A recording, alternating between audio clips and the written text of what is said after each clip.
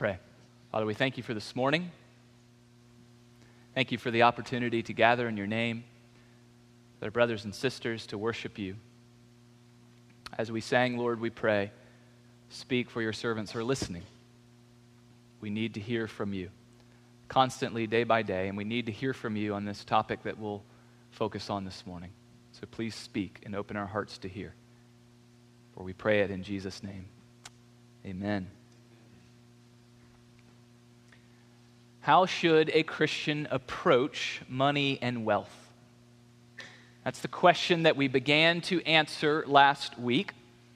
And if you were here or if you've listened to it, you'll recall that we started by looking at just 3 common approaches to money that believers often take. The first is that money is evil. It's something that we should avoid. We should get rid of all of it. We should take vows of poverty and live ascetic lifestyles. And I suggested that that's not a legitimate call for all of us, but for some, I think it is a legitimate call. And rather than swearing them off and saying, that's ridiculous, it actually would be good if we listened to them. I think God does call some people to that. We see in scriptures, God called the rich young ruler to that, even though he didn't take up the call. And so in our overindulgent society, not a bad thing to learn from somebody who has really taken up a different path. A second approach that we looked at was that wealth is a sign of God's blessing, so we should expect it and we should seek after it. And I think that this is a kind of expressed in the health wealth gospel in different versions, in different ways, but it's really a distortion of the biblical witness, and we should not go down this road. And then a third approach we looked at was stewardship. A steward believes that everything that he or she possesses belongs to God and should be used in ways that glorify him, that are consistent with his purposes. Steward also realizes that he or she must give an accounting to the master for how the master's wealth was used. And I think stewardship is one of the best biblical approaches if we take seriously the idea that we are not owners, we are just stewards. Even if we give away generous portions of our income, sort of we have this tendency to think of, well, the rest is mine, the rest is I can do what I want. Well, really that's not true. All of it, 100%, your very life, everything you have belongs to the master and should be stewarded as such. So those were sort of 3 general approaches. We then went into 1 Timothy chapter 6, where the Apostle Paul is teaching his protege Timothy what he should teach to the people in Ephesus about money. And he essentially says 2 things, one positive and one negative. The positive thing, he says, is a Christian should pursue a lifestyle of contentment. We should be grateful for what God has given, learn to be happy with that, even if it's very little. And then on the negative side, the second thing Paul does is to warn them very strongly not to fall in love with money. Loving money, he explains, can be a major temptation. It can cause great destruction and incredible pain. Using money as a tool, that's okay, but don't fall in love with it. So that was last week. That's the kind of things that we saw. Today we're going to continue on. This is sort of part 2. We're going to try to keep answering that question, how should a Christian approach money and wealth? We're also going to go back to 1 Timothy chapter 6, where Paul returns right at the end of that letter to the subject of wealth again. And so if you have your Bibles, go ahead and turn them to 1 Timothy 6, and we'll begin around verse 17. Paul starts by saying, he's identifying his audience. He says, as for the rich in this present age. As for the rich in this present age. So he's going to tell Timothy what he should say to the rich. Now earlier, Paul had said, basically, tell people not to try to become rich. Don't make that your life goal. But of course, Paul knows that in Ephesus, there were people who were already rich. He knows that probably in the course of their lives, there are some people who would get rich, who their business would take off or they would inherit some money. So Paul doesn't have this vendetta against the rich. He's not going after them. He's not accusing them. We have to remember that Paul and Timothy are pastors. And so they're taking their people in whatever station of life they're in, and we're saying, hey, I want to help you walk through this in a godly way. And so that is what he's doing with the rich. Now we need to pause and ask this question, how does this passage apply to us? Because if Paul's addressing what we call the rich, and we don't feel like we fit in that category, does his teaching apply at all? Regardless of our level of wealth, I think our tendency is to compare up. We can always find someone who has more than we do and say, well, in comparison to them, I'm really not that rich. And you can just kind of keep going up the ladder. And even people we think are very, very wealthy can still compare up to Bill Gates and say, well, I'm not as wealthy as him. And if you're Bill Gates, well, you're just out of luck. You're kind of at the top of the ladder. Well, instead of comparing up, one way to look at this passage is really to compare down. To say, hey, yes, there are people that have more than I do, but there's a lot of people that have less than I do. And I think that's especially true as Americans. When we compare our level of wealth to the rest of the world, even the poorest in our own country could be considered wealthy in many other places. I don't say that to shame us. Again, it's just acknowledging the fact we are one of the most wealthy civilizations in history. And so I think right from the get-go, if you live in America, you can just apply this passage to yourself straight away. But furthermore, what Paul's actually going to say really applies to everyone, regardless of wealth. I think what he's going to say really applies to a subsistence farmer in the developing world, because he's teaching us some things that really go to the heart. Whether or not we have a lot, he's still teaching us how to think about money, think about material things. And so really, it applies to everyone. So don't take a hall pass and kind of check out of the sermon. Really ask God to take this and to speak to you. So in his opening words, Paul has identified his audience, the rich. He's also dropped a significant hint of where he's going. And it's a phrase that's really easy for us to just jump right over, but it's worth considering. He says he's teaching the rich in this present age. In this present age. What he means by that is that there's more than one age. There's more than one chapter to this story. The life that we're living now in this present world is not all there is.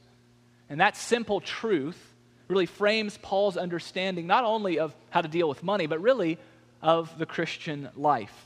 The big word we looked at last week is he's living eschatologically. Eschaton just refers to the future. He's living in light of the future. He sees God's big kingdom still coming, still breaking into the world. He knows that God is bringing new creation, this new reality that will last forever. And so he wants to live every part of his life in light of what's coming, not just in light of this present age. So right from the get-go, Paul kind of speaks this humbling word to the rich. You're rich in this present age, he says. Yes. Your riches, by implication, have no value in the age to come. And I think just that simple truth, when we learn to live in light of the future, that is powerful enough to transform the way a person approaches all of life, including how we approach money and material things. But nonetheless, we find ourselves living in this world, and money is still a reality that we all have to deal with. And so Paul is going to give us some help. He's going to tell the rich two things they should not do and two things they should do. Two they should not, two things they should. The first thing not to do, look at verse 17. Charge them not to be haughty. Charge them not to be haughty. Some translations might say conceited or arrogant. It's literally high-minded. It's to have these puffed up thoughts about yourself, about your situation in life because of your wealth, because of your money. You see, one of the temptations of money is to independence and to power. When we have a lot of money, we can think to ourselves, oftentimes it's very subtle, I don't really need to depend on anyone else. I can take care of myself. And then wealth also gives people a lot of power, a lot of control over other people. This is expressed in the other golden rule. Have you heard the other golden rule? He who has the gold rules.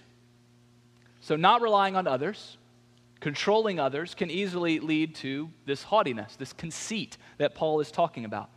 And we've probably witnessed this. Maybe you've been out at a restaurant and you've seen someone who appeared to be wealthy, and the way they treated the server was just so haughty. It was so arrogant. It was, you're here to serve me and to meet my needs. Didn't treat him as a person, but just sort of as this extension of themselves to meet their needs. Or maybe you've seen that in some other situation. That's a picture of this haughtiness, this arrogance that wealth can bring about.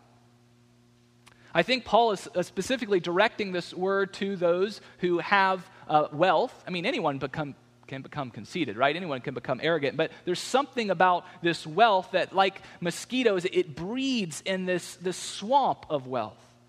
Somehow, if you have a lot of money, that's this climate where this haughtiness can begin to grow, and so they need to be extra careful that they're checking their spirit, that the wealth doesn't become a breeding ground for arrogance. And if they need help with that, checking their arrogance, they can refer back to that little phrase, in this present age. Right now you're rich, but it's not going to last. And that's really one of the powerful messages that comes home to us through the gospel reading that Jeremiah read. This parable about Lazarus and the rich man. The rich man lived well during his life, and he didn't seem very concerned about others. And in the end, he was very humbled. And his wealth didn't help him. There was a great chasm, and it couldn't buy him control or independence any longer. So first, Paul says, don't be haughty. The second thing Paul tells the rich not to do, also verse 17, charge them not to set their hopes on the uncertainty of riches. Don't set your hopes on the uncertainty of riches. Again, Paul, Timothy, they're pastors. They care deeply about the rich. They're trying to shepherd their hearts. And so they're directing them away from this precarious source of hope. Money is a terrible thing in which to place your hope. Jesus explained this in the Sermon on the Mount. He says, any earthly treasure that you have, that you store up, is going to be susceptible to rust, to moths, to thieves. There's no such thing as a secure earthly treasure. It's kind of ironic that we call stocks and bonds and financial instruments securities because they're actually very insecure. Hope, on the other hand, is one of the most precious things that we possess. Hope is what gets us out of bed and keeps us going in the morning. Hope is what helps us overcome difficult things. If you have hope, it is one of the most valuable things you could ever have. And so Paul's saying, don't place your hope in something as insecure as money. When it comes to hope, you need a no-risk investment. And there's only one such investment, and that is in Christ. There's absolutely no risk of placing your hope in Christ. Now, there might be suffering, there might be ups and downs, there might even be death, but there's no risk of ultimately losing your investment, your life, your hope, because Jesus will come through 100% of the time. The timing might not always be yours. You might not see it at first, but we can be assured that His love will never fail and that you'll have nothing to fear. But if you place your hope in money, you'll be an incredibly insecure person, and you do have a lot to fear. So Paul tells the rich, don't be haughty and don't place your hope in wealth. But then he moves on and he tells them positively two things they should do. The first is to place their hope in God. What we just saw. It's just the opposite. Don't place your hope in wealth. Put your hope in Christ. Put your hope in God. But then he explains a little bit about what that means, and I think especially what it means in regards to material things and to this life. And you can see it at the end of verse 17. But set your hope on God, who richly provides us with everything to enjoy. Amen.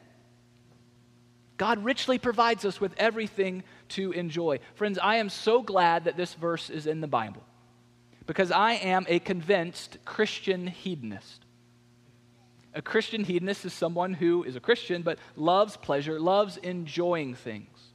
There was a time in my life when I felt like I had this choice that I had to make between dutiful obedience to God or enjoying the good things that life had to offer. Things like romantic love and beauty and music and good food and wine and travel, whatever it is for you, just those wonderful things that we do get to enjoy in life. And I said, well, man, it's either or. I either have to choose God and sort of have this, I don't know, not very pleasant existence on this earth, or I have to choose this other life and all the richness that they're in. But two authors helped me realize that this really wasn't the case. I was making a false dichotomy. The first was John Piper in his book, Desiring God, Meditations of a Christian Hedonist. I think he coined the phrase. That's where I got it from anyway. And the second was C.S. Lewis in his essay, The Weight of Glory. Highly recommend both of these, especially if you were like me and you're kind of making this either or choice, either duty or delight. See, both Lewis and Piper are working with this idea that we are created as desiring, pleasure-loving creatures. That's a good thing. That's how we're created. It's just that ultimately we can only find our true satisfaction in God. Now, God still gives us stuff along the way, even material things to enjoy. Lewis explains how we often go after something we desire, only to discover that what we wanted, while good, was really just a signpost, really just something pointing us to the greater desire of God. Let me read you what he wrote. He puts it in this wonderful way. And just plug in, he's going to talk about books and music and things, but just plug in whatever that thing is for you. Lewis writes, the books or the music in which we thought the beauty was located will betray us if we trust in them. It was not in them, it only came through them. And what came through them was longing. These things, the beauty, the memory of our own past, are good images of what we really desire, but if they are mistaken for the thing itself, they turn into dumb idols, breaking the hearts of their worshipers. For they are not the thing themselves. They are only the scent of a flower we have not found, the echo of a tune we have not heard, news from a country we have never yet visited. So we can savor these good things in life that God provides to us. We can allow them to evoke our longing, but ultimately not turn them into dumb idols, not worship those things for themselves, but allow them to point us to God. I think one of the critiques of the love of money is not that we love money too much, yes, but really that the love of money is a rather puny desire. It's a rather pathetic desire. We were really created to desire so much more. And in his same essay, Lewis captures this, quote you may have heard. He says, it would seem that our Lord finds our desires not too strong but too weak. We are half-hearted creatures fooling about with drink and sex and ambition, and we might add money, when infinite joy is offered us like an ignorant child who wants to go on making mud pies in a slum because he cannot imagine what is meant by the offer of a holiday at the sea. We are far too easily pleased. Don't be pleased with money. You see, people, what they do, we go after money because we want to be rich, and we want to be rich so we can have everything. We want to have everything so we can enjoy all these things that we have. The enjoyment is not the wrong part. What Paul is saying is going after money as a way to get to the enjoyment, that's foolish. Don't do that. Don't place your hope there. It won't provide. Rather, place your hope in God, and He will richly provide you with everything to enjoy. Let Him provide the right things for you at the right time, your deepest longings, because He is a Father who wants to give you all of this to enjoy, to savor. But when we do the money thing, when we kind of put our hope there, we use that as the means for enjoyment of life, it puts us in the driver's seat, right? It allows us to be in control of what we get and when we get and how much we get. We don't have to depend on God anymore. This past summer on our sabbatical, on the last trip that Paisley and I took, which was to the United Kingdom, had a wonderful time. Before our flight home, airlines these days are just getting ridiculous, aren't they? I mean, British Airways was our airline, and they wouldn't even give you a seat at all. I mean, not only like the good seats, they wouldn't give you a seat at all. And 24 hours beforehand, you could log in and you could reserve a seat. Well, I didn't really care so much where I sat, except I just wanted to sit next to Paisley. It was a long flight. We wanted to sit together, right? Reasonable desire. So I was on a train, and they had wireless, and I was trying to log in and get my seats just 24 hours before, and it didn't work. And I was like, okay, whatever. So we got to the airport in Edinburgh, and I said, hey, can we don't have seats yet, can we sit together? And the lady said, well, no, you can't do that, and I don't actually have any seats for you at all. I said, oh, great. Well, you have a reservation, but you don't have seats. So she called down to London and did all these things, and finally she was able to say, well, I can't get you seats together. I got you seats on the plane. Can't you get you seats together? But when you get to London, we had a short flight there first before our big flight. When you get to London, ask them, and they will, hopefully be able to work you out. Fine. So we get to London. I think we sit apart on the short flight from Edinburgh to London. We get there, and I asked two agents. I said, could you help us get seats together? And they said, no, we really can't help you with that. And so I am getting so frustrated. I remember grumbling to Paisley of I'm never flying British Airways again. This is ridiculous. I mean, we bought our seats a long time ago. I paid good money for these seats. And I promise, I booked probably before anyone did. I was looking at the date, and I was, why can't we just sit together? I'm getting all upset. So then we get up. They call our ticket or whatever, our row. We get up. We're getting on the plane. We think, okay, we'll just ask somebody, right? And somebody will be nice enough. We can move around. No big deal. And I give them our tickets, and then, I don't know, there was a beep, and then she starts doing the little typey thing. And I was like, oh, my goodness. Are we not even going to get on a flight? We haven't seen our kids in 11 days. I'm starting to get really upset. Well, then she turns to us and says, you've both been upgraded to business class. And so we get on the plane. And mind you, business class on an international flight is like a Lazy Boy and Ruth Chris Steakhouse on a plane. Right? It's not just a wider seat. You got the pod that you can recline backwards. They bring out the menu. I'm not kidding. I had filet mignon for my little meal across the Atlantic, and they bring out afternoon tea. But here's the best part. What did Paisley and I really want? We just wanted to sit together. Well, the way these little lazy boys were situated was I was facing forward, she was facing backward, right next to each other. There was a little screen that came down, and so instead of talking like this to each other, now we could just have a nice, pleasant conversation. God knew what we wanted. He gave us so much more than we needed, so much more than we wanted. And I got to admit, I really enjoyed the experience. I do. I mean, I'm going to go back to coach next time, and it's just going to be... But I was convicted by it. Because what it showed me is I have such a small view of God. I'm the kid playing with the mud pies in the slum. And in my little slum, I want to control my circumstances using money to maximize my comfort and enjoyment. But even my best efforts to provide for myself, to make things go my way, lead to a frustrated and dissatisfied existence much of the time. But when we stop trusting in ourselves, when we stop using money to try to make everything go our way, and we place our hopes in God, He wants to richly provide for us beyond anything that we could ask or imagine. Now, is He always going to give us the business class answer to our prayer? No. That's not the point of the story. The point is that God's way of providing is always better than our own. It's always better timing. It's always a better solution. And a lot of the time, it's actually more. It's actually a richer provision than we could have provided with our own mud pie mentality. So that's the first thing Paul tells the rich to do. Put your hope in God. That's where you should put your hope. Oh, and by the way, He'll richly provide for you all these things to enjoy. The second thing he tells them to do is to be rich in good works. He keeps playing with this word rich. Be rich in good works, verse 18. These are the kind of riches that we are meant to pursue. And I think you can break down good works into two types from this passage. First, you have the non-monetary good works. You don't need a dime to be rich in good works. Anyone can be rich in this way. You can do good without money. You can serve someone.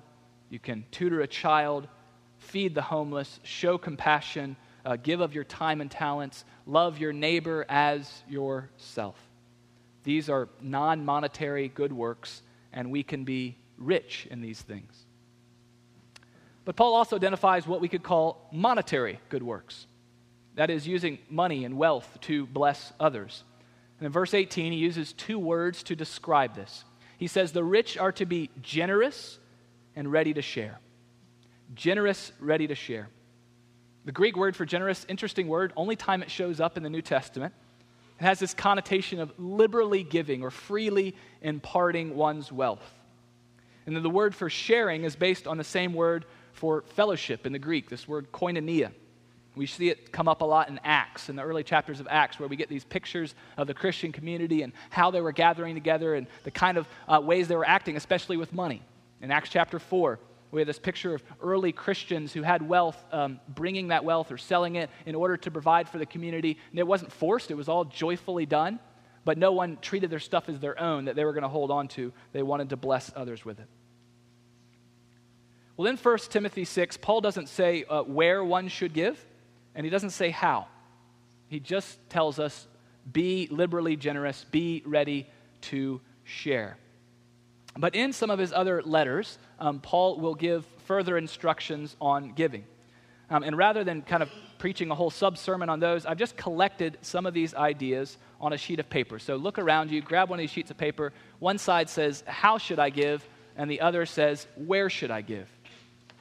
I'm not going to go through all these, but the how is regularly, proportionally, joyfully. Regularly, proportionally, joyfully. There's a couple little verses on there and a short explanation of, well, how should I give? These aren't exhaustive, but this will give you sort of a good place to start. And in the back of it, where should I give? The local church, the spread of the gospel, the relief of the poor.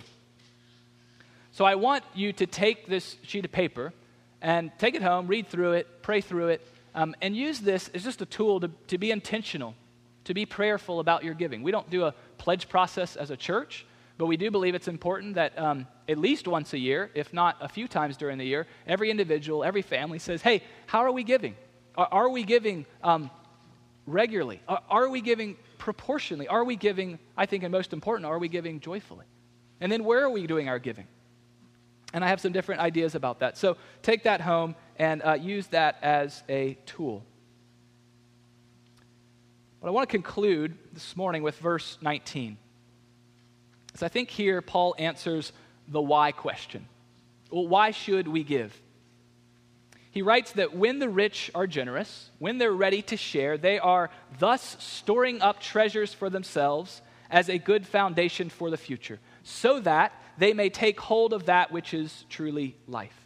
Storing up a good foundation, taking hold of that which is truly life. As I read those words over and over, it struck me that they sound a little bit like a retirement commercial.